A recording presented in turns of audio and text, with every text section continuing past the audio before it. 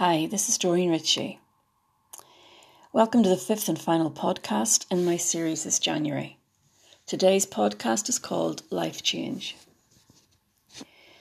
Some years ago, I realised that it wasn't too late to have a better life, one I was happy in, and no matter that I hadn't had the strength to do it before, so I struck out on my own.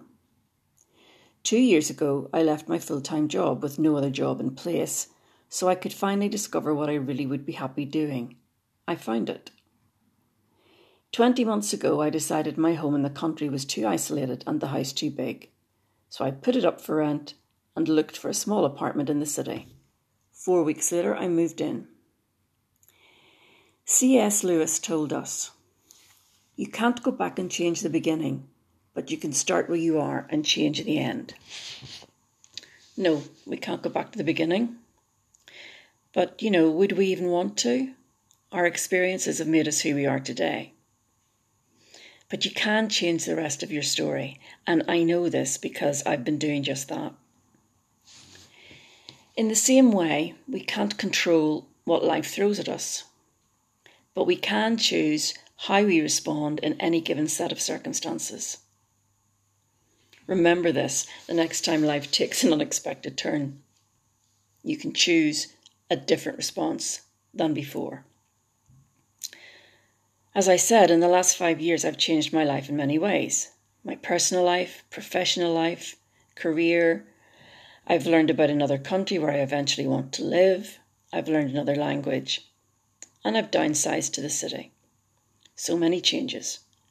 My life is so completely different and so much better. And all of these changes came about in the same way.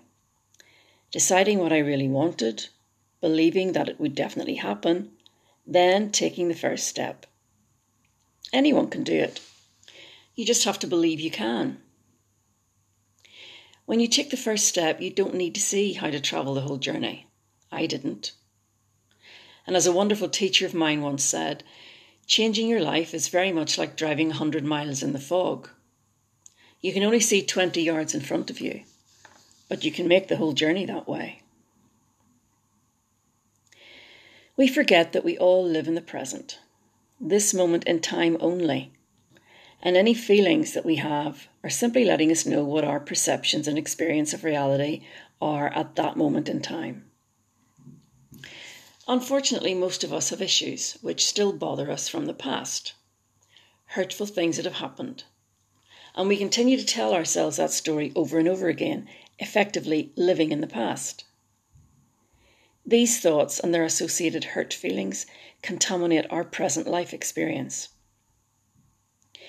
Some of us also live in the future, believing that things will be better then, and we tell ourselves, "I'll be happy when.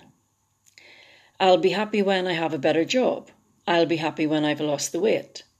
I'll be happy when I have a bigger car," and so on, instead of being happy now. We tend to do this a lot in our lives, store things up for the future just in case, all the while feeling insecure or unsafe. We look to money or things or other people to give us our feelings of safety and security, while in reality, every feeling of security or otherwise is generated within ourselves. If you never felt secure in your own skin or confident in your own abilities to live a great life, then no amount of money in the bank will make you feel any differently.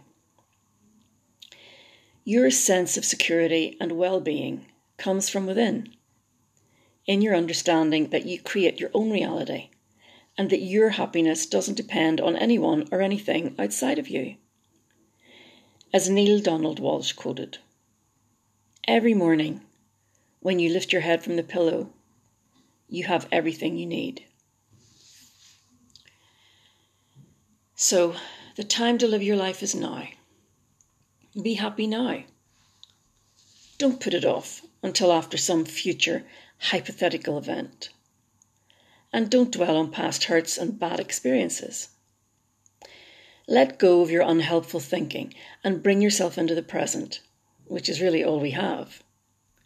And understand that everything you need already exists inside yourself. Waken each morning to a new day of fresh opportunity. another day of living. Be grateful for your present moment. I mean, living there more often means you truly get to experience your life. And understand that nothing outside ourselves, no person, no situation, no set of circumstances, can give us happiness or cause us pain unless we let it. We are totally responsible for our own feelings, whether they're good or bad, happy or sad.